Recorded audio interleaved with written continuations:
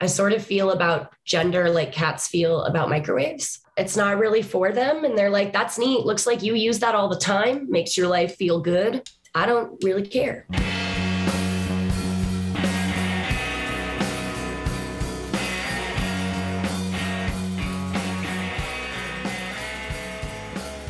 Hello, friends, and welcome back to another episode of Pickles and Vodka, the mental health podcast where imperfect people have imperfect conversations. I'm your host, Christina, and let me just say, first of all, that I'm really excited for this episode. My guest, Eileen Wynn, is a poet that I met online about 5 years ago when we were both struggling with eating disorders, and truly one of the most articulate people I know. Everything that comes out of their mouth is just beautiful, wise, funny. I feel like I should just let y'all listen to the episode and decide for yourselves. But anyway, I want to get right to that interview. So this intro is going to be short. It has definitely been a long week for me. One of those weeks that I like to say developed my character. You know, in a TV show where some weeks are just really depressing and nothing good happens and there's a lot of conflict, and the next episode all the problems magically get solved. But in that moment, things look pretty bleak for the character and you feel sorry for them, but you also know that all of this bad shit is going to reward you in the end. Like, the character is going to grow. You know, when we're watching as an audience, we love that shit because it's dramatic and it's fun watching other people's lives come apart. Let's be honest. At least if it's a fake person, you know that it's not real. You're a little less invested. Like Euphoria, for instance. The main character is a drug addict, and every episode, it seems like she finds some way to sabotage her own sobriety. And as an addict who is sober from alcohol but still heavily identifies to the addict mindset, I can really relate with that character. And it's easy for me to look at my life and be like, because things aren't as crazy as they are in Euphoria, I'm doing okay. You know, because I'm not ODing in front of my little sister and going to rehab for 12 weeks, I must be doing all right. And so it's easy for me to look at weeks like the one I just had, full of minor frustrations and stresses and, well, okay, actually, it wasn't all minor. I did have to put my car in the shop. I ran over a curb and my bumper fell off. So that happened on Tuesday, and that was not fun. On top of all the other things I was experiencing, it was just a character development week for me. So after that kind of week I had, yesterday, I just didn't do anything. I sat at home with my partner and my cats, and we literally didn't do anything but watch TV and eat snacks all day. And normally it's really hard for me to do that. I feel like if I don't do anything productive with my time, I'm wasting it. But lately I've been really trying to reframe the way I look at downtime. I'm trying to look at it as more like self-care, rest being absolutely essential for your mental health. And so I purposefully told myself yesterday, you're not going to do anything and you're going to love it. And it pretty much worked. I slept more than I've slept all year. I didn't think about the podcast. I didn't think about school or work. I just was present in my body and noticing how tired it was and trying to honor it. And I would highly recommend it if you can. I know it's one of the hardest things ever, but because I had that restful day yesterday, I'm feeling pretty good today. Like I said, this is a great interview. I'm excited for y'all to hear. If you want to be a guest and you just haven't tested the waters yet, I'm here to say, come on in. The water is fine, I guess. But for real, you can DM me on Instagram or email me at picklesandvodkapodcast@gmail.com if you want to be on the podcast and tell your own story and just be awkward with me. I was going to say something even more clever, but I guess I don't have the energy for that yet. So without further ado, I hope you enjoy this interview and have a great week. All right. Welcome to the podcast. Hello. Hi. I'm so excited for you to be here. I feel like we've been friends online forever, but I've never really spoken to you. Yeah, I don't think we ever have spoken, but we have been friends online for what, 4, Oh my 5 God, years, stop. Don't maybe? say that. Sure. We don't have to Why? start there. We can start wherever you want to. This is your show. Well, it's my show, but it's also your show. It's everyone's show. Why don't you start by introducing yourself to the lovely listeners? Yeah, hi. My name is Eileen. My last name is Wynn. My pronouns are they, them. I'm an agender poet who was born and raised in Ohio, and I'm in Florida right now getting my master's. What else? I like to rollerblade, and I have a cat named Piano. Yes. And Piano is sitting in their lap in a backpack. Yes. It's really nice. She's just purring like, I'm fine. That's the best we can hope for, honestly. Yes. So what's your background with mental health? I know that's a really annoying question, but I know you have a lot of thoughts. I do. Because when you're like, what's your background? I'm like, okay, where do I start? Do I start with the symptoms, or do I go all the way back to like the fact that like there's intergenerational trauma and like, I don't know. So I think like my background in mental health is complicated. I majored in psychology in college, and that was like a lot of me search in a way. Oh my God, I love that. Someone else on Peach said it first, so I can't like take credit. It was Diane, I believe. Also, shout out to all the Peaches that have been on the podcast. There's this online community that has really been there since the start of the podcast, and I've had so many as guests, and it's just amazing people. Yeah, seriously. Yeah, great support system. Most definitely. So yeah, I did a lot of like me search. I wanted to understand basically like the different things that I was experiencing. So like from a young age, I definitely was like experiencing things like self-harm and like disordered eating. But I'm even before those symptoms showed up, like I can remember having like really like depressive episodes. And it's hard for me to separate that from like what was my mental health and what was situational, because as a lot of people with mental illness know, like, or understand, it can be caused by like developmental things that happen when you're developing, by abuse, by family structures, things like that. So it's hard for me to separate. I feel like my background in mental illness a lot of times is like a background of like interpersonal struggle, and those things like being extremely related. Well, the dichotomy is really interesting to me, because it's like, which came first, like the mental illness or the trauma, you know? And in some cases, it's so hard to separate the two. And there's a lot of guilt that can happen. Like, am I broken, or should I be mad at the world for placing me in this situation, or like mad at myself? Like, do you have any experience with that? I think for a long time, like I was really angry and needed to be really angry at my parents specifically, but also at my siblings. And I was just estranged from like my family for a long time, because I think the ways that like their mental illness and their trauma was going untreated was like just obviously interacting in a really profound way with mine. Like, you know, they say like your parents know your buttons, like they put them there. But that was like true of all of us, because we were like super enmeshed and unhealthy, and it was very like abusive and weird, and like getting out of it and keeping my distance, I think helped me separate a little bit. And I needed to be angry to like start to understand that it wasn't my fault. But like over time, I've also come to terms with a lot of that anger by like building compassion and by like being grateful for what I have in my life now. It sounds so simple, but it's like a really and I know you've done process. Years of work to get to that point. Yeah. We won't focus too much on your family background, but do you want to kind of describe the way you grew up? Yeah. So through like getting to know my girlfriend and talking about, you know, ourselves and learning, she used the term like family cult. And I was like, damn, that hits. Like my dad was like really abusive and controlling. Both my parents had backgrounds in their childhood with like sexual abuse.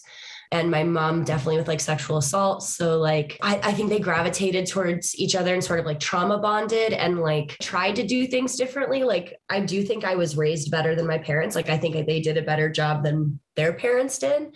I think the bar was on the floor. And I feel that like actually being able to clear that, like, that's why I don't have a relationship with my dad, and why like my relationship with my mom is like new. But that background really influenced there was like a lot of anger, a lot of emotional abuse, physical abuse, sexual abuse. Like it was just not a good time. And my parents were very miserable. Like they were not making each other happy for a long time. And there's definitely like addiction, things like that present, or sort of like not present, but it's under the surface. Yeah. Well, the question I usually ask people is, was mental health talked about in your family? And most people say, you know, we had mental health issues, but we didn't talk about it. So what was the experience with your family? It was kind of strange. It would be pulled out every once in a while. I wouldn't say that it was never talked about. Like I can remember one time I'd never liked to do sports. And I was like, don't make me exercise to my dad. Like I was like, leave me alone. And I said something to him, like, because I didn't understand how bodies worked. My mom had explained that she didn't have cartilage in her knees. And I said to my dad, like, well, mom doesn't have cartilage in her knees because she like did so many sports and like wore them out. And that's what my mom had told me. But my dad was like, don't ever say that. Your mother starved herself because of her self-esteem. And that's why she doesn't have cartilage in her knees. And was like really angry at me. I know, right? So like it was talked about in these super strange, like, I don't know what to even make of that, because it's just like so sideways. And I don't know, like he had a very strange conception of what mental health or illness meant. I could tell my mom that I was suicidally depressed and she would tell me that she would get me help, but then it wouldn't happen. But then I would go to therapy, but then my parents would like try to take over the therapy session and talk about, like, it was strange. Like there was interactions with it, but none of it like stuck. It was, I don't know. I don't even know what to make of it. Where do you fall in the birth order? I'm the oldest. Oh, me too. High five. High five. It's a great club. Sure. Yeah. Yeah. I've been talking a lot about being parentified and like thinking about that a lot too. Oh my God. Because my parents are unstable. Yeah. You sent me a few topics to potentially talk about. I'm really excited because I haven't covered a lot of them on the podcast yet, but I actually really want to talk about the concept of parentification because I've been thinking about it a lot lately and it's really relevant right now. So what is that? I would say it's when I think it's usually the oldest child, though I'm sure it could happen to any child. Like if that child is like more competent or whatever, but the oldest child, usually I think it happens to, is given responsibility, like above whatever's appropriate for their developmental stage. I think it happens a lot of time to people that are assumed to be women when they're born, or I guess not women. How should I say that? I guess AFAB, right? I think it happens a lot of time to AFAB people who are expected to be like a second mom, basically. Yeah, I think it creates just like really unhealthy boundaries because you're like a parent only when they need you to be, and you're like only a kid like when it's time for you to like get what you want or like make a decision. So you have to be like responsible like an adult, but then you only have like the freedoms of a child. And it's confusing. No agency whatsoever. It is quite confusing. And I'm nodding furiously this whole time. The listeners can't see, but I can relate a lot because I have 6 younger siblings and I basically raised them, which is why I don't want kids now. I'm just like, I'm good with my cats, you know? Same. And I'm like, you know what? Like, I love my cat so much, but like, I think that like, if I didn't have her or like, if it was the end of her life, I'm not sure I'd get another one for a while, just especially after like getting divorced recently. Like, I'm just tired of like responsibilities. Yeah. And like the cat is good for me. Like I love her. She's still on my lap. I'm not going to get rid of her, but of course not. It's just so much because she kind of like is like a baby right now. And I just don't want kids. Like I took care of my siblings already. Pets are a huge responsibility. I don't think people always realize when they get a pet. I mean, cats are maybe, I don't want to say lower on the responsibility scale. They're less work than like a dog, let's say, for instance. I had a dog with an ex and it was a nightmare and it made me never want a dog again. But yeah, cats, like I've never had an elderly pet, for instance. I'm kind of terrified of when my cats get old and I have to, you know, take care of them and stuff. I can barely take care of myself. Same. And moral of the podcast, don't get a pet. Don't get a pet. No. Just kidding. Pets are amazing. Yeah. And I will say like my girlfriend's been a lot of help taking care of her, but she's not like had a cat for a while either. So it's been a learning process for both of us. And like just things are different. I project on the cat a lot of my like, oh, she feels like this because it's like, I'm the one dealing with change, but yeah, she is still in a backpack on my lap. So it's not like she doesn't feel it. Anyway, let's talk about your divorce. Sure, let's do it. Let's dive right in. Oh my God. So the biggest thing I will say is that I'm still learning so much about grief and nonlinear processes, and it's so fucking annoying. What kind of experience do you have with grief overall? I would say that like I've not experienced a lot of death in my life that felt extremely close to me. Like my great first experience with death that I really remember, I was like 16 and my great grandmother died. She was almost 100.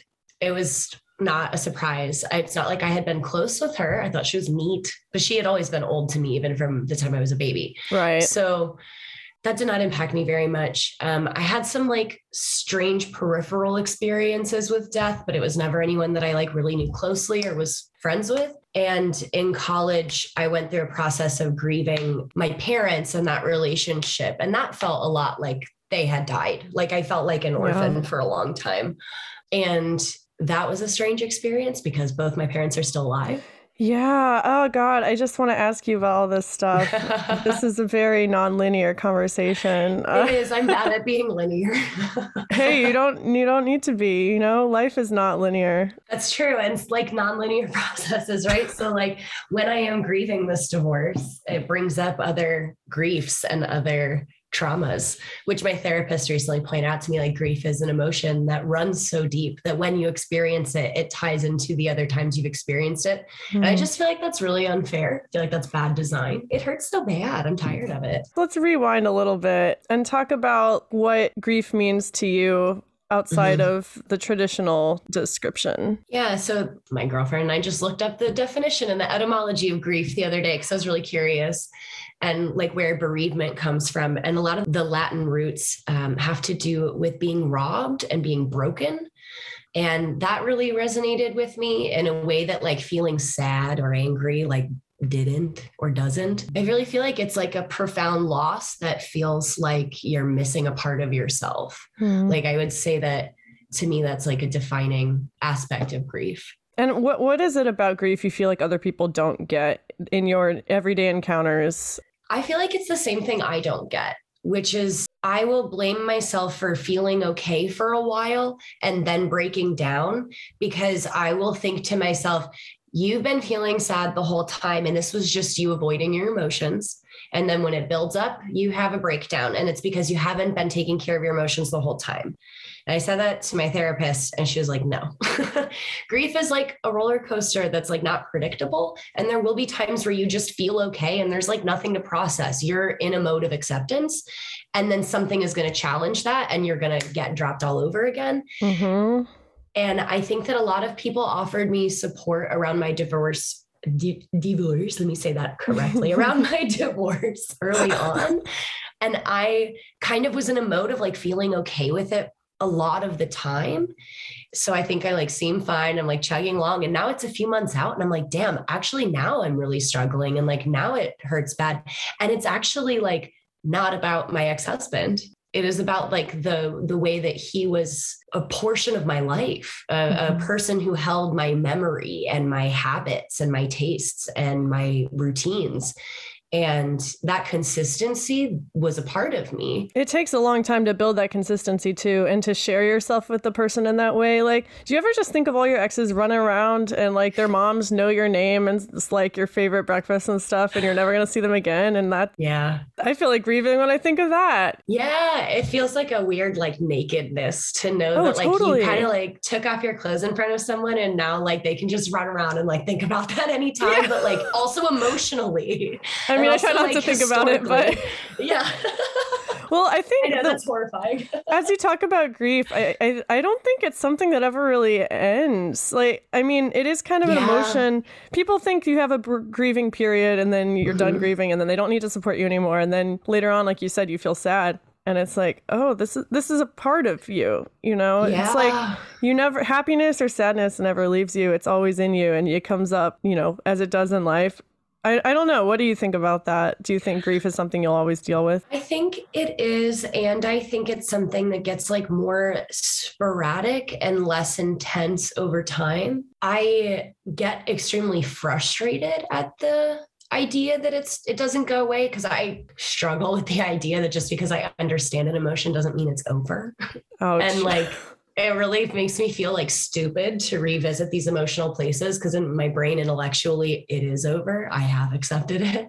So that disconnect is tough, and it makes me feel like rough about the idea that grief can last that long. But I also know, like, I don't grieve my dad anymore. Like I'm moving into a space in my life where I'm not even really writing a lot of poems about him. I'm sure that I probably will write poems about him for the rest of my life, but it's not something where, like, for a while, like for a couple of years, even, like, most of my poems are about my dad. And I was I read some of them. I hate this, you know? Oh, thank you. Oh God, I want to talk about your poetry too and stuff, but back to your divorce. Let's stay on track. Yes. Back to the divorce. So when did you meet your ex-husband? Oh my gosh. I met him when I was 18. It was November 10th, 2011. So it was very beginning of 2011. We met in 2010. Okay. Yeah. And then October of 21 is when I was like, oh shit, I guess I really do need a divorce. So it was about 10 years. Sometimes that's how long it takes, you know? I mean, not all relationships last forever. And that's like the hardest thing to accept, I think. Mm-hmm. Just because you end a relationship doesn't mean it was a bad relationship. But then, you haven't said anything about it yet. So. No, but because you did your research, right? Like, a little bit. I try to keep the element of surprise. Sure. Yeah. Who doesn't love that? We're still on good terms. Like, the catalyst for us getting divorced was me being gay.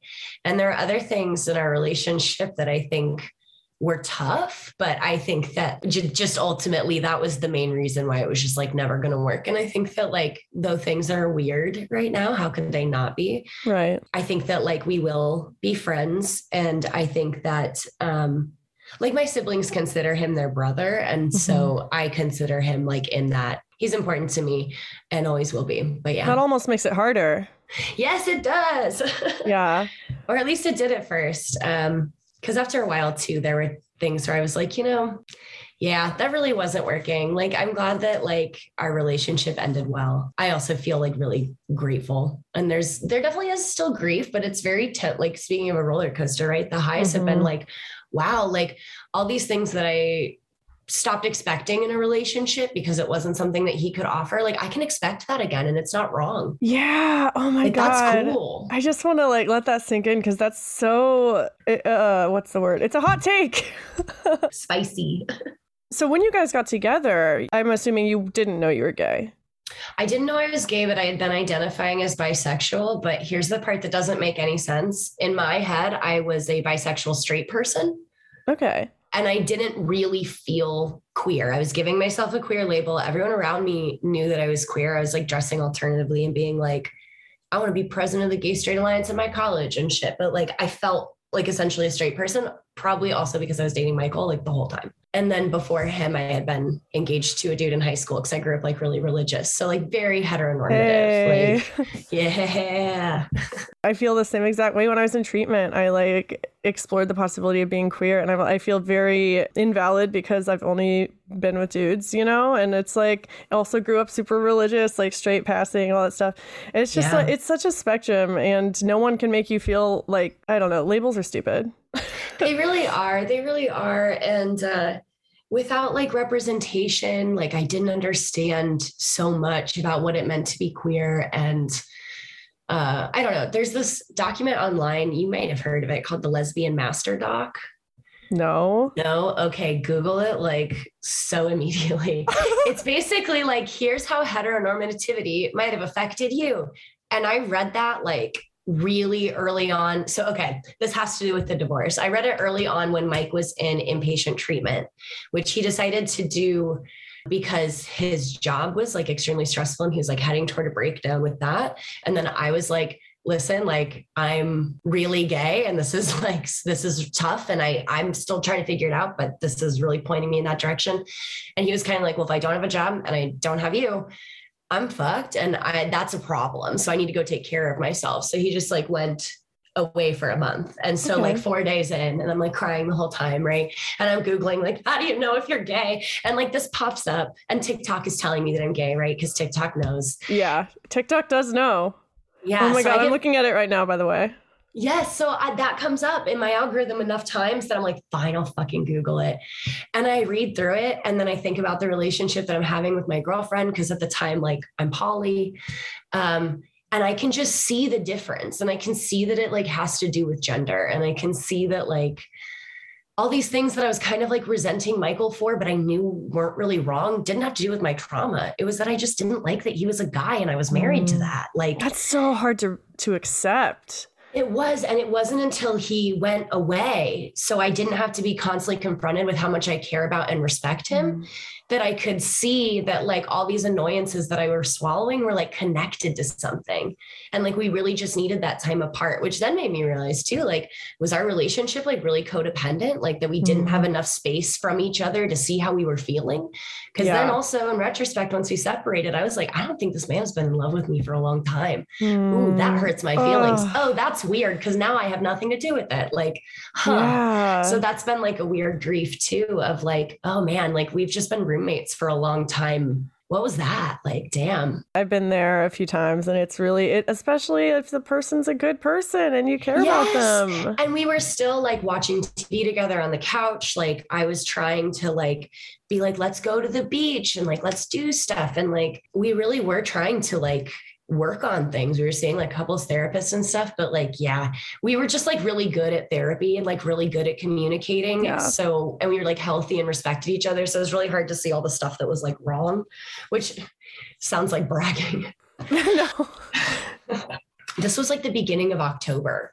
It was like right around October 1st that he checked in, and it was like October 7th that I was like, I like circled it in my planner. I'm like, this was the day that I said the D word out loud to someone else and I couldn't take it back. I like talked to my therapist, and then I talked to my oldest friends on the way home. I was like, okay, girlfriend, like she was like the last person. No, I think I told my mom right after I told Michael, but yeah, she was the last person that I told, where like after the trifecta of like therapist, best friend, and romantic partner, like if you tell those three people something, you can't go back on it. No. You can't be like, actually, I changed my mind. Like, I want to wait. Like, no, you're not. Sorry. You've reached the point of no return.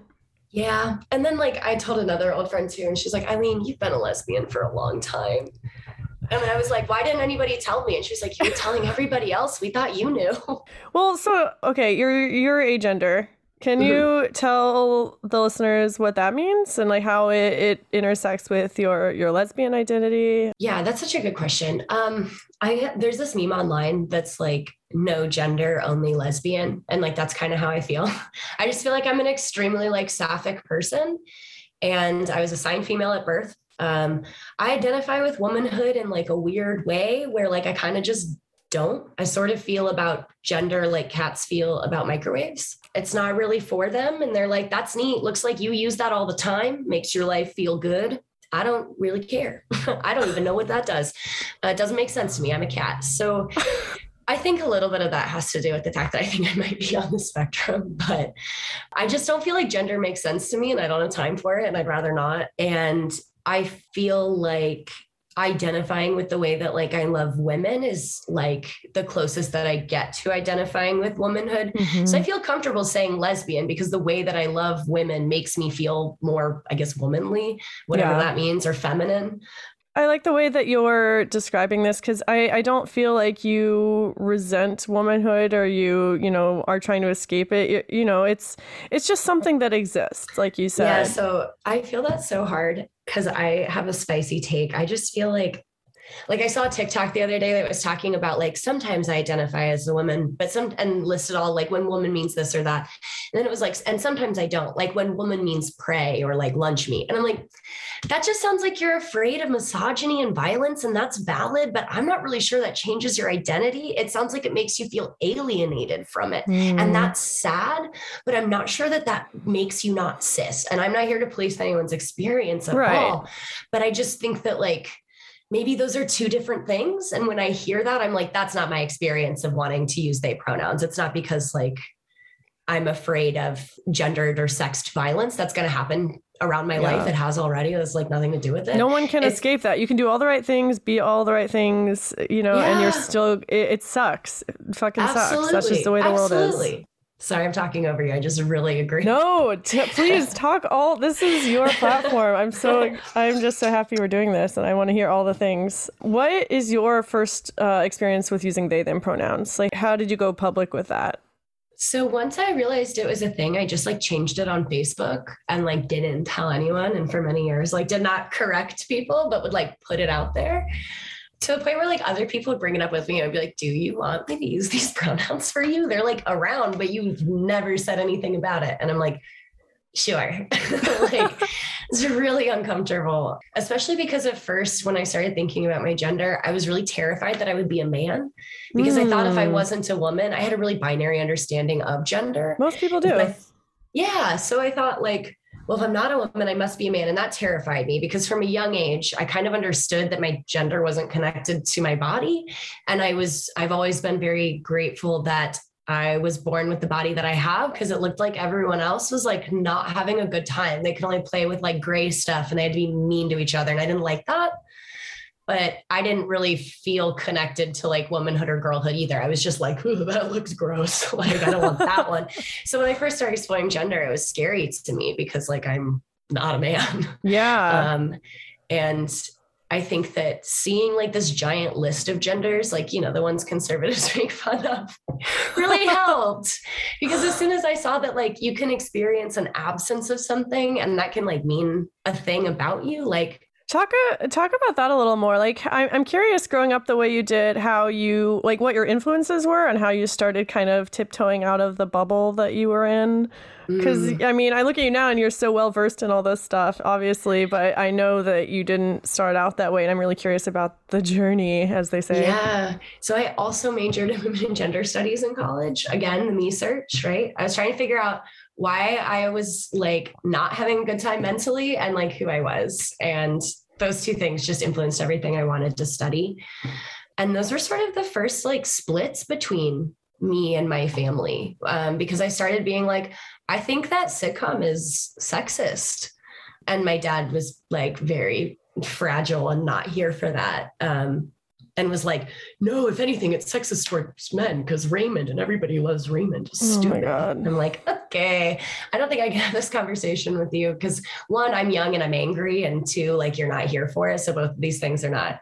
Sometimes working. it's the safest thing for you is just to walk away. Like I used to think I had to win every conversation with my dad, for instance, and now it's just better for our relationship and for both of us if I just give up that fight because part of me thinks some people don't change, but that's also kind of a depressing viewpoint to have. So I'm not going to be the one to change you. That may be a better way to think of it. I feel that. So back to gender. Yeah. So being open with him in any way about my opinions on sexism and gender kind of like confirmed them because I was like, you are reacting as though your power is being challenged when I point out that like maybe there's an imbalance here. And so starting to tiptoe outside of the box was a lot of like the internet and finding Tumblr and being like, Tumblr. Who are all these people with like breasts and mustaches and who are like putting glitter in their beards and who are just like mixing up all these different gendered signifiers. And not only that, but like pushing it over the top and like expressing themselves and making art out of it. And like the sex positivity there was like something that was so counter to what I understood. And also my best friends from high school had gone to college and came back and it was like, read this book, and had given me a copy of The Ethical Slut. So I was starting to question ideas about like relationships and power. Can you be ethically non-monogamous? All these things were opening up to me that I had never even had them hinted at in my life. So I was doing a lot of like clumsy learning. And that's, I think, where a lot of that, like, am I a man came from? Like, I didn't know who I was at all. I was just trying on anything that I saw. Yeah. And I was like trying really hard to understand like my standpoint and like what gender could be. And yeah, Tumblr was like the big thing. When you're taught that there's only men and women, it's like, okay, I don't feel like a woman, so am I a man? And then you realize there's way more than just those genders, and also what is gender and do I have a gender? It's just like, oh my God, I can't stop smiling, but also I'm terrified. Yes, yes. Oh my gosh, so much that. And I feel like I was walking around with like a secret for a while because I hadn't like figured out the right word. I was still Googling like what are genders? Like, No shame to anyone who does that, by the way. I Google the most embarrassing stuff all the time. oh, and you should Google it. I was searching all the Tumblr hashtags. I was like looking at all different kinds of stuff that like maybe I think I even knew like maybe this isn't for me, maybe this isn't who I am, but like I dig the style, right? Yeah. I just wanted to see that people like could be free. Like people, there's a trans woman who died by suicide at one point, and people on Tumblr talked about putting on a bunch of makeup and going and crying in public because that's like what she did. And like she was a person who cried in public to be like, this is life. Like if I'm going to cry, I'm going to cry in front of people. And I was like, I just started getting chills. I'm getting chills now. It's really cool. Yeah. So like seeing that and being like, damn, like you can do that. You can go be so emotional in the face of a world that doesn't seem to care about you. You can go be yourself exactly as you are, exactly as you say you are. Don't change a thing. Just cry if you want. Like, hell that's yeah. so cool, right? So just seeing that example and seeing people who weren't just like repressing themselves all the time and like self-flagellating for like every little indulgence and like just so perfectionist, like it was such a relief and such a change of pace that oh my God, yeah, it was exhilarating. I once went to the elementary school where I worked and I didn't feel like wearing makeup that day, and I had a pimple, and this little third grade boy came up to me and he was like, "What's that on your face?" And I don't know. It's so stupid when you think, like my sister was like, we were watching a movie with a dinner party scene and everyone was dressed up. I was like, isn't that weird that people are just dressed up like that to sit down and eat with their friends? Like, who says that we have to do that? It's like all these weird customs when you think about it. It's like society is so weird that we all just conform to this without talking about it. We all just kind of agree. Yes. That you don't cry in public, and you have, if you go out with bags under your eyes, it's like you're sick or sad or something. Right. I don't think it's really good for like our communities. I think that it makes it hard for people to connect with each other if we can't be vulnerable in like any way besides like fucking, right? Yeah. Like that's like the main way anybody gets intimacy or vulnerability in our society, because like friendships are not supposed to be touchy-feely. Like we have all these weird American ideas about relationships. And I don't know exactly what I think or feel about relationships. I feel pretty monogamous right now, but like I think it's important to be able to tell my friends that I love them, to like give them hugs, And I feel like a lot of people don't have that, and that's sad. Yeah. And I wish everyone a very happy hug your friends. Yes. If there's anything that you take away from this episode, go hug your friend, even if your friend is your cat. Just go out, hug your cat, tell them that you love them. I want to go back to you getting out of Ohio, though. Yeah. Because you're in Florida now. I am in Florida. I'm in South Florida, which is like a different country, and it's awesome. I remember when you moved there. I think you were with your ex at the time, right? Yeah, I was with my ex-husband, and I was also with my other ex because we were poly, and I was dating this like super old guy. I remember that. Yeah, wild times. That didn't last, didn't it? Isn't it? Yeah. So I moved down here to go to school. I basically like my whole college career, what I really wanted to do was major in like creative writing or do English, but I had been like really discouraged from that by my family and by my dad specifically. I want to do something with like visual art. I want to do something with creative writing. And I thought that everyone paid for grad school. I didn't get like a super great scholarship to undergrad. And so I was like, well, I don't want to take out any more loans. I'm kind of burnt out on school. And who the hell? Yeah. And who the hell is going to pay for a degree in poetry? That's ridiculous. That's like saying my favorite pet to have is a unicorn. Okay. Then you just don't get a pet. Like, cool. So then I found out unicorns exist. A few years after I graduated, one of my friends was saying that she was applying to get a master's in screenwriting. And I said, what the hell? How can, like, that's so great. I wish I could afford that. I'd do the same thing. And she was like, oh, I'm not paying for it. And I was like, then what are you doing? She said, well, fully funded programs exist. And I said, I'll be right back. And then I applied to 5 schools. in like a really short period of time. I was living in Cleveland at the time, very, very top of Ohio. And the winters there are like really brutal. And I really just needed to move. Yeah. And I didn't really care where. My husband was not working any job that he really cared about. He was doing like HelloFresh, Lyft, Uber, Starbucks stuff. And so he was like, yeah, fuck it. Let's go. And so when I got in, I was like, I have to take this chance. I got to go. If I have to do another Cleveland winter, I'll die. And this is what I want to do more than anything in the world. They're going to pay for it. They're going to pay me to go to school. I didn't realize at the time, like how the stipend would hit in Boca Raton, Florida, which is one of like the most expensive places to live in the country. Oh, yikes. Yeah. But at the time, like I had support and we had no kids. And I did have custody of my sister, but she had just turned like 19 and was really ready to get out of living with her older sibling. Like she was over it. Is she the youngest in your family? Yeah, she's the baby. Oh, that's a whole different world. Yes. Oh my gosh, such a different world. I tried to get her to move with us down to Florida because I was kind of worried about her being on her own.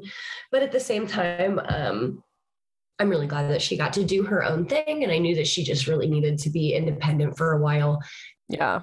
I think because she didn't move with us, like we're still pretty close because I think that it would have been tough. Oh my God. Yeah. My sister, she came out to my parents in 2018 and she moved in with me and my ex in DC. And then when my ex and I broke up, the three of us lived together like a sitcom. It was really, really wild. But anyway, she was going to move with me to Seattle, but she didn't. And it was the best thing that could have not happened for us because. Yeah.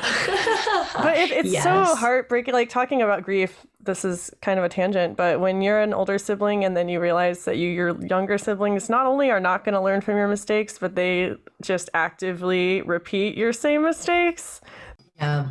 That is heartbreaking. It is. I keep being like, please go to therapy. Please go to therapy. But they have to learn. Like, that's the only way to do it. That's how we did it. It's so true. And then I look at Christy too, and I think like I had a much better, or no, she has a much better head on her shoulders than I did when I was her age. Like, yeah, she's more confident, more independent. She's done a lot more like quote unquote adult things, probably because she didn't go to college, right? Yeah, like, same with my siblings. Yeah. And I was kind of babied in college and afterward by living with a lot of people like my age. And so for her to kind of strike out, do it on her own, always be the youngest one and like trying to catch up, like she's kicking ass. I'm just jealous of how they have both feet in the world and they're just so curious.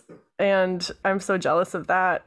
Same. I was thinking about that, about how like the millennial stereotype is someone that's like, how did I get that way? Like, why was I afraid to make phone calls for so long? Oh my God, why do so many people like my age have like crippling anxiety? And why are we like just self-soothing instead of sometimes doing exposure? You're speaking to my soul right now. I literally was like lying face down on the bed before this. I was like, I don't want to do anything. I'm so anxious. I don't want it to be tomorrow because that means it's going to be Monday. And I just can't think about any of my obligations right now.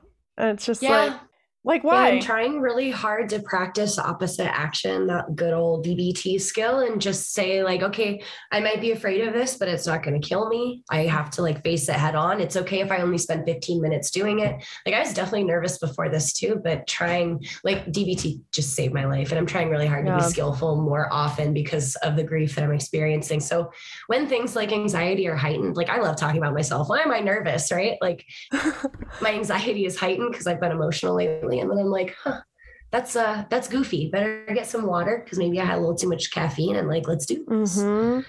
Which is so hard, but it gets easier. Yeah. Well, you're right. And I have a podcast, so we can't ever be anxious. No, of course not. Of course not. That would be ridiculous. It's not like that's something that anxious people do as an outlet or anything. Yeah. I feel like we're so off track. Oh, yeah. What were we even talking about? I think I was supposed to talk about divorce. That's the thing, though. I always get off topic talking about my divorce because in my head, too, it's kind of hard to talk about. My girlfriend's been making fun of me because she's like, you keep being like, I'll just have a crumb of divorce. Just a little tidbit. Just a palate cleanser. just a little spoonful of divorce. Goes down easy. She's like, it's still fucking divorce, Eileen. Well, hey, it's like exposure therapy. Start small. just It a is. sprinkling. It is. I think, like having a hard time accepting that like it's going to be tough when we care about each other. Cause yeah, that's something that makes it harder, but it's also something that makes it easier. I don't know. Talk about your poetry, because we haven't really talked about it, and I'm obsessed. You go to school for it, obviously. You've been published and shit. That's true. And I just want to talk about, like, when did you first start getting into that, and how is it related to your mental health? So this is a really great question to be talking about because I have to write a thesis essay on like this exact thing. Oh, but perfect. absolutely, like, yeah, right. Like, thank you for helping me do my homework. It's very related to my mental health. From a young age, I was really concerned about like religion and God watching me.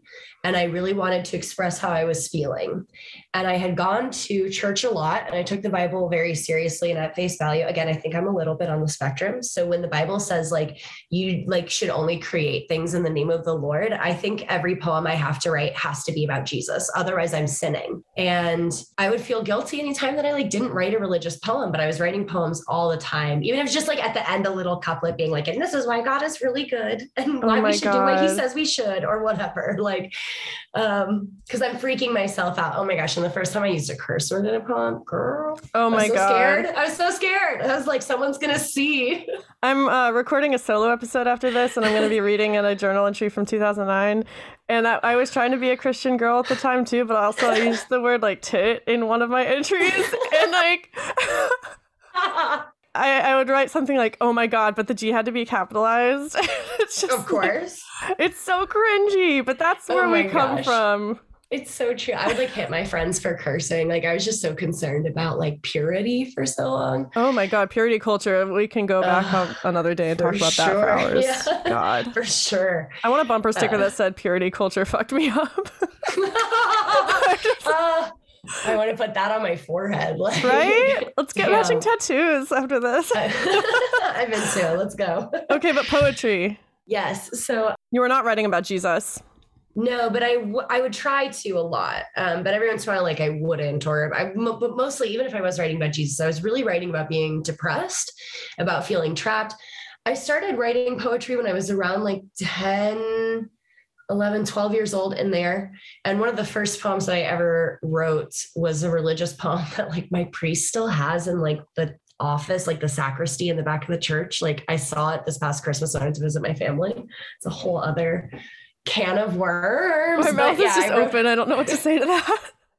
I know. He's like, every day before I say mass, I shine my shoes. I look at this poem and I wonder, where is Eileen? And I'm like, not where you think. It's so cringy too, the poem. It's like, it's called He Is Our King. Like, it's very like, standard. I'm an old Christian. Yeah. Very standard. So I wrote a lot of that for a long time before I started to break out of it. In high school, I think I stopped feeling a certain amount of guilt. I was really like starting to kind of struggle with adhering to my faith. Puberty was winning. I wanted to fool around. I wanted to kiss people. And like that, I was like, uh-oh. So then I started writing poetry about other stuff because I was like, well, that's not as bad as all the kissing that I want to do. Did you write poetry about it? I did. Yeah, I totally did. It was very cringy. And also, again, like red flag for being a secret lesbian, right? I was in a long distance relationship with someone who was also trying very hard to be chaste. So like we were being very like pure. And I was like, this is fine for most of it, right? Like, but yeah, so I started experimenting with form and like doing different things. It was still very much like based in my mental health. I would take creative writing classes and like hated the prompts. I hated doing anything that I was told to. It wasn't until I got to college that like I got some more like advanced ideas for what to create, like take a news article and write a poem, things like that are actually kind of interesting to do. That like I started feeling like I was writing from a place that was maybe a little bit more than just emotional, but it really wasn't until now that I started to get more invested in the process instead of writing from a place of like being upset. So like I'll see a retweet and be like, that's the first line of a poem. I don't know what yet, but now I'm going to create it. As opposed to being like, I'm really sad, I need to write a poem. Sometimes like the form and the content are coming like before the emotion, which is a cool place to be at as an artist or as a writer. Yeah. It took a long time to get here to be more process focused. But yeah, that's kind of my poetry history in a nutshell. How do you see your mental health being affected on a daily basis because of your poetry? So anytime that I get upset or that I feel like an uncanny or strange moment, there is a part of my brain that's like poem fodder. Like this is some scraps. You could save these for later, maybe make something out of it. And that helps. Like that helps me make meaning out of feeling miserable. Totally. Also, when I'm writing, I can write anything. I can write anything that exists at all ever.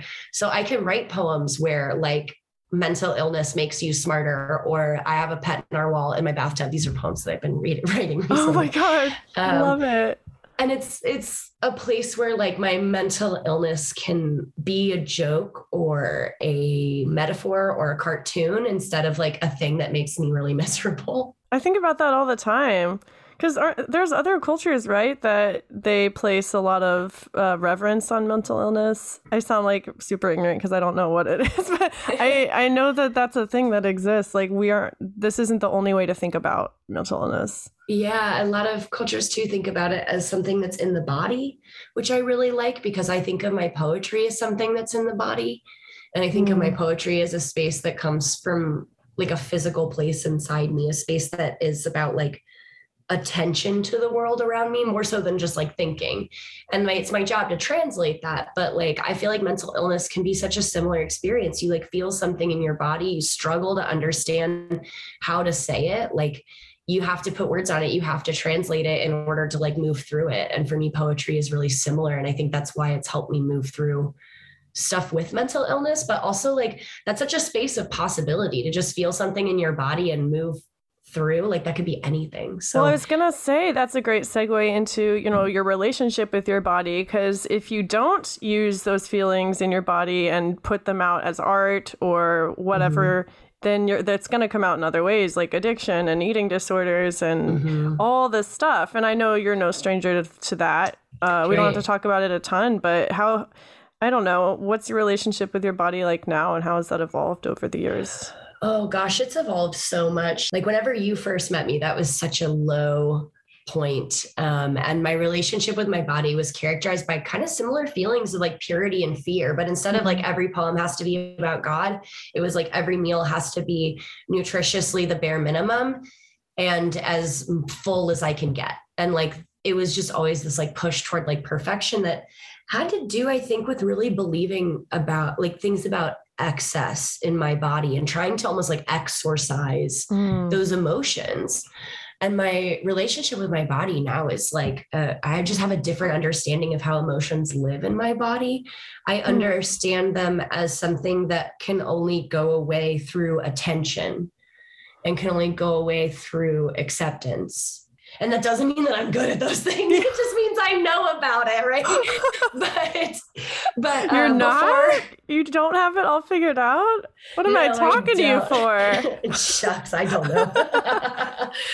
Well, how did you come to that conclusion though? Oh, shucks, so much DBT therapy and like having to go sober for a while too, like not drinking, not smoking weed, no cigarettes, no medication. Wow. Just raw dog in reality for several months. That's literally my worst nightmare. It was a time when my eating disorder was really bad. Like I was walking for hours all the time, but I also had such a clarity, which is so funny too, because I also really was avoiding pot at the time, not just because of munchies and because my therapist told me not to, but because I would smoke weed and I would be like, damn, eating disorders are like stupid. Yes. And it was so weird. God, called out. Like all of a sudden, like weed would be like, this isn't sustainable, right? Like, what are you going to do tomorrow, loser? And I would have this clarity where I'd be like, what, where is that coming from? Because like in my daily life sober, that was not happening.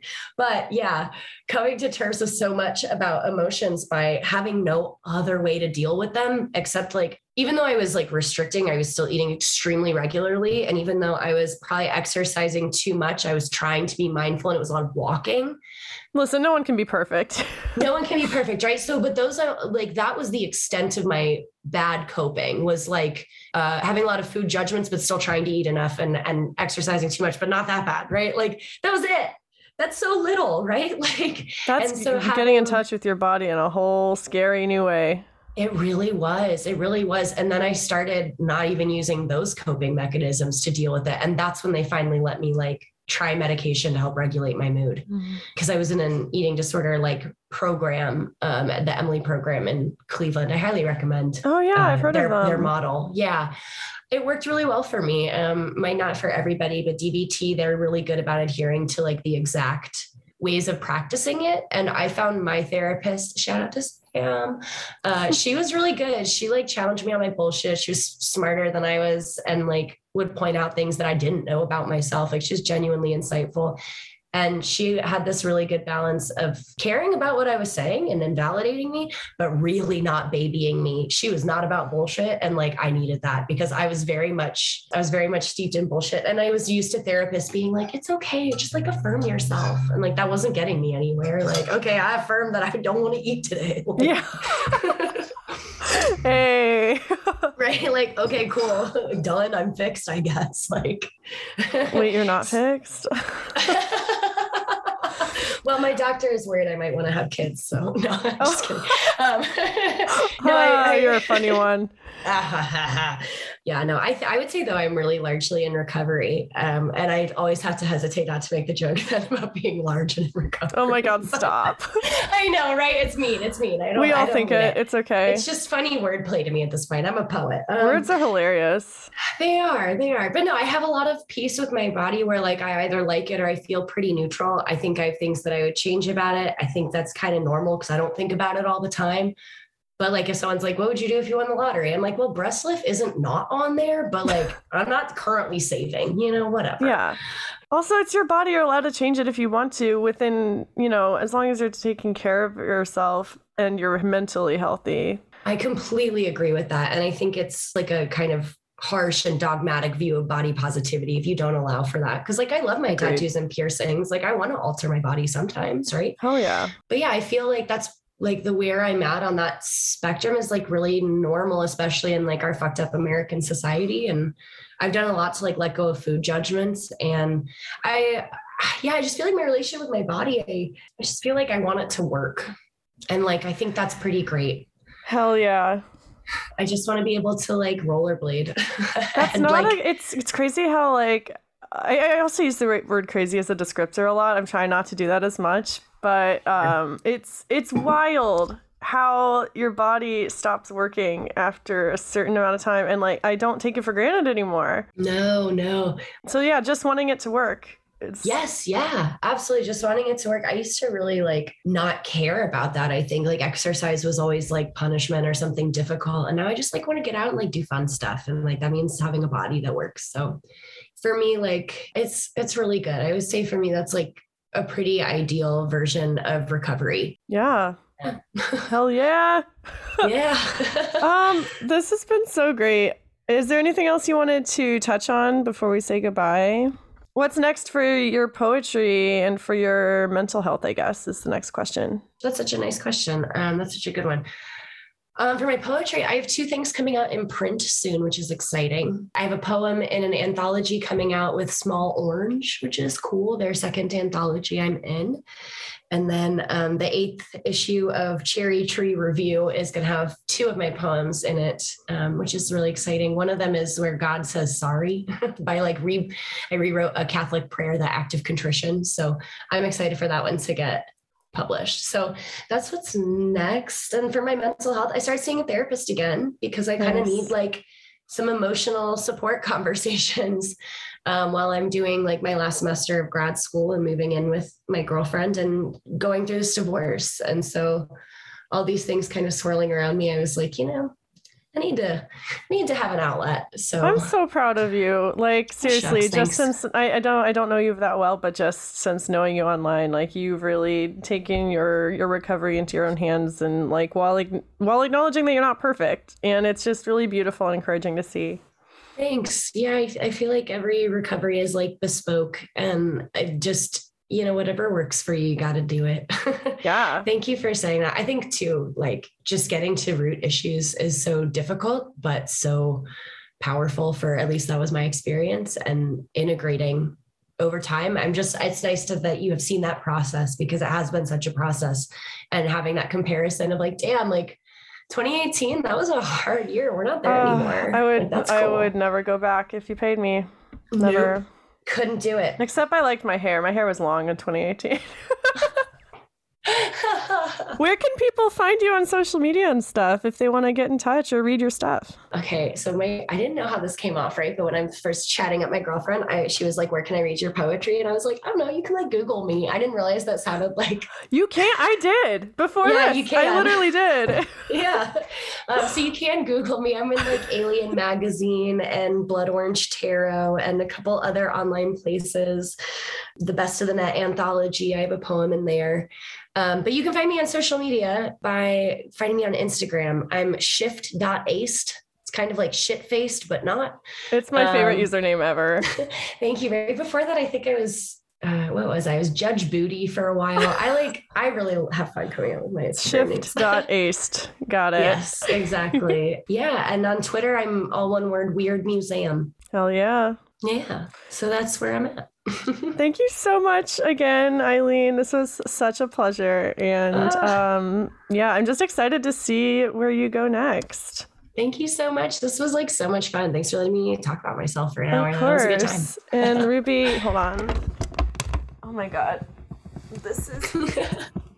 Oh my gosh, kitty cat. She's so fluffy. She's very fluffy. Yeah, you had to see her before. I did. I think Piano's hiding now, unfortunately, but she says goodbye. Oh, goodbye, Piano. So thank you so much. This was really fun. Have a great rest of your day. You too. Bye. Thanks. Bye.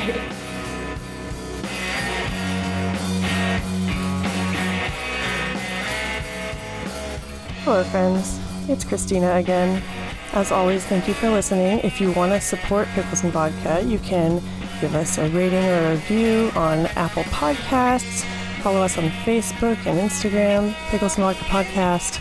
If you could relate to anything at all we talked about today, or you just want to say hi, email me at picklesandvodkapodcast@gmail.com or DM me on Instagram at picklesandvodkapodcast. Stay safe and have a good week. Bye.